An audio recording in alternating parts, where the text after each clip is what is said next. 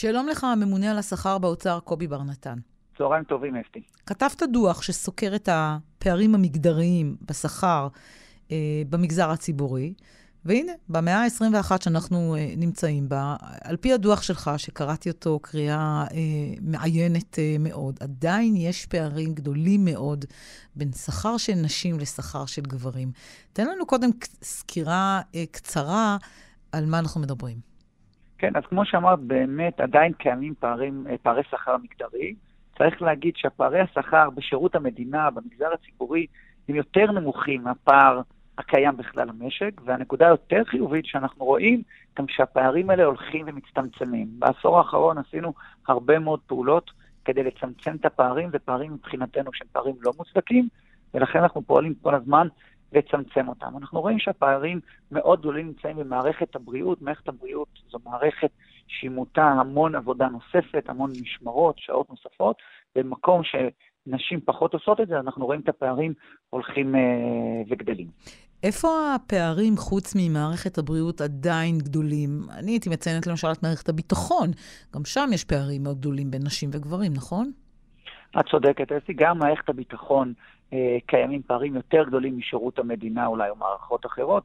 זה נובע בעיקר מזה שמבנה השכר במערכת הביטחון הוא מוטה, נקרא לזה קרביות, תוספת סיכון, תוספת לחימה, ולכן אנחנו רואים את השכר של גברים באמת הולך וגדל. צריך להגיד שכמובן זה מה שדיברנו עד עכשיו, זה לא הסיבות העיקריות לפערים. אני חושב שאחד הסיבות, כמו שאמרתי קודם, באמת, זה שגברים עובדים יותר שעות עבודה, גם בחלקיות המשרה, וגם בעבודה נוספת, בשעות הנוספות. זה משהו שהתפתח עם השנים, אפילו המערכות הסלילו נשים לעבודות שיש בהן פחות שעות נוספות, עבודות שהן פחות ברמת בחירות, או על פי הדוח הזה, אתה לומד שנשים, אולי חלקן גם, בחרו בדרכים אחרות.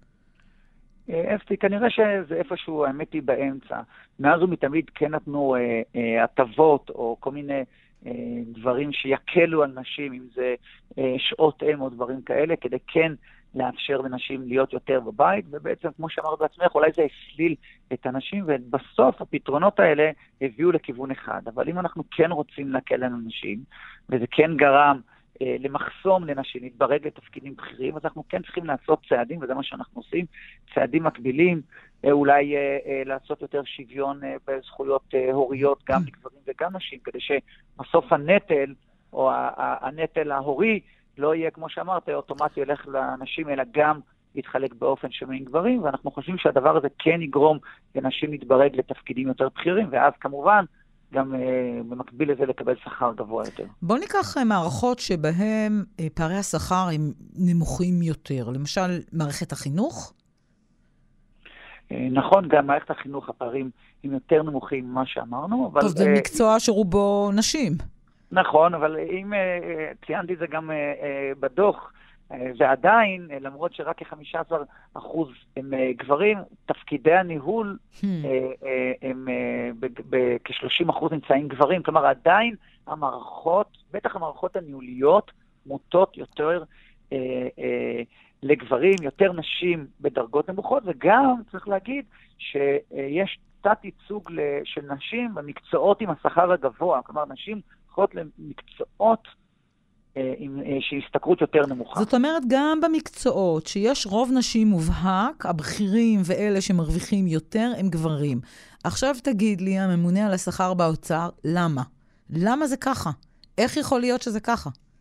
אז יש לזה כמה תשובות. צריך לבוא ולהגיד שבסוף יש צורך בטיפול ממשלתי, חינוכי, אקדמי, אולי תעסוקתי, שבכלל יחביא נשים, אולי כבר מגיל תיכון, אולי אפילו לפני למקצועות שהם יותר מתגמלים. איכשהו הגענו למקומות שנשים הולכות למקצועות האלה. אנחנו כן יכולים להגיד שאנחנו בשנים האחרונות חתמנו הרבה מאוד הסכמים, דווקא למקצועות שמוטה נשים, זה למורות, עובדות סוציאליות, אחיות, והדבר הזה תרם לצמצום הפערים. אמרתי, אם את זוכרת בתחילת הרון, אמרתי שבסוף אנחנו רואים שהפערים הולכים מצטמצמים. בעשור האחרון הפער הצטמצם בצורה דרמטית, ואנחנו נחושים להמשיך עם הצמצום הזה.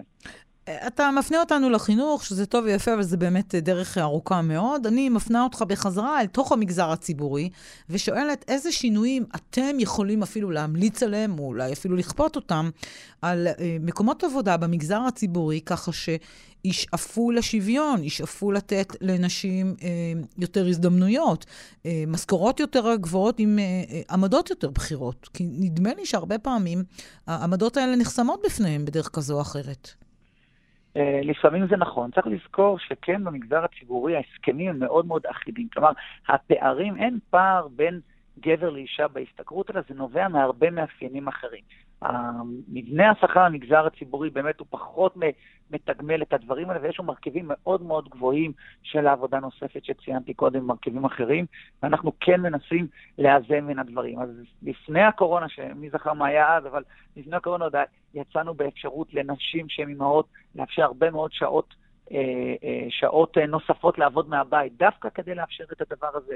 פתרון נוסף שאנחנו רוצים לעשות זה שבוע עבודה גמיש, ככה שהחלוקה היא תהיה יותר שוויונית בין בני הזוג, וככה אנשים יוכלו גם להתפנות יותר, להיות בישיבות שהם אחרי צהריים, או להספיק דברים אחרים, וככה גם יהיה להם פחות את תקרת הזכוכית הזו שקיימת בתפקיד הבכירים. וכן צריך להגיד שבסוף מה שאנחנו עושים כל הזמן אצלי באגף, אנחנו כל הזמן מנסים לבדוק מאיפה הפערים נובעים. עכשיו, למה אנחנו רוצים לדעת? ככה אנחנו גם נוכל לתת את הפתרון יותר נכון, וגם לכוון את המדיניות, ככה שהפערים ימשיכו להצטמצם. צריך לומר, קובי בר נתן, שבסוף שמגיעים לגיל הפרישה, השכר הנמוך הזה במשך כל השנים, והתנאים הפחות טובים, הם מאוד משמעותיים כשאישה מגיעה לגיל הפרישה.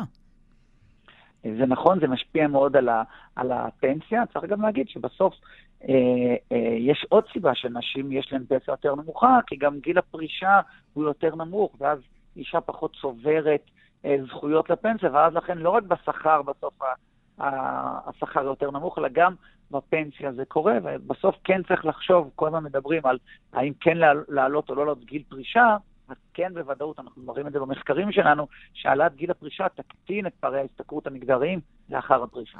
יש בין המגזרים הציבוריים איזשהו מגזר שהיית נותן לו צלש, ששם גם יש ייצוג נשי רב, וגם הם בתפקידים בכירים, והם גם מרוויחות כמו הגברים?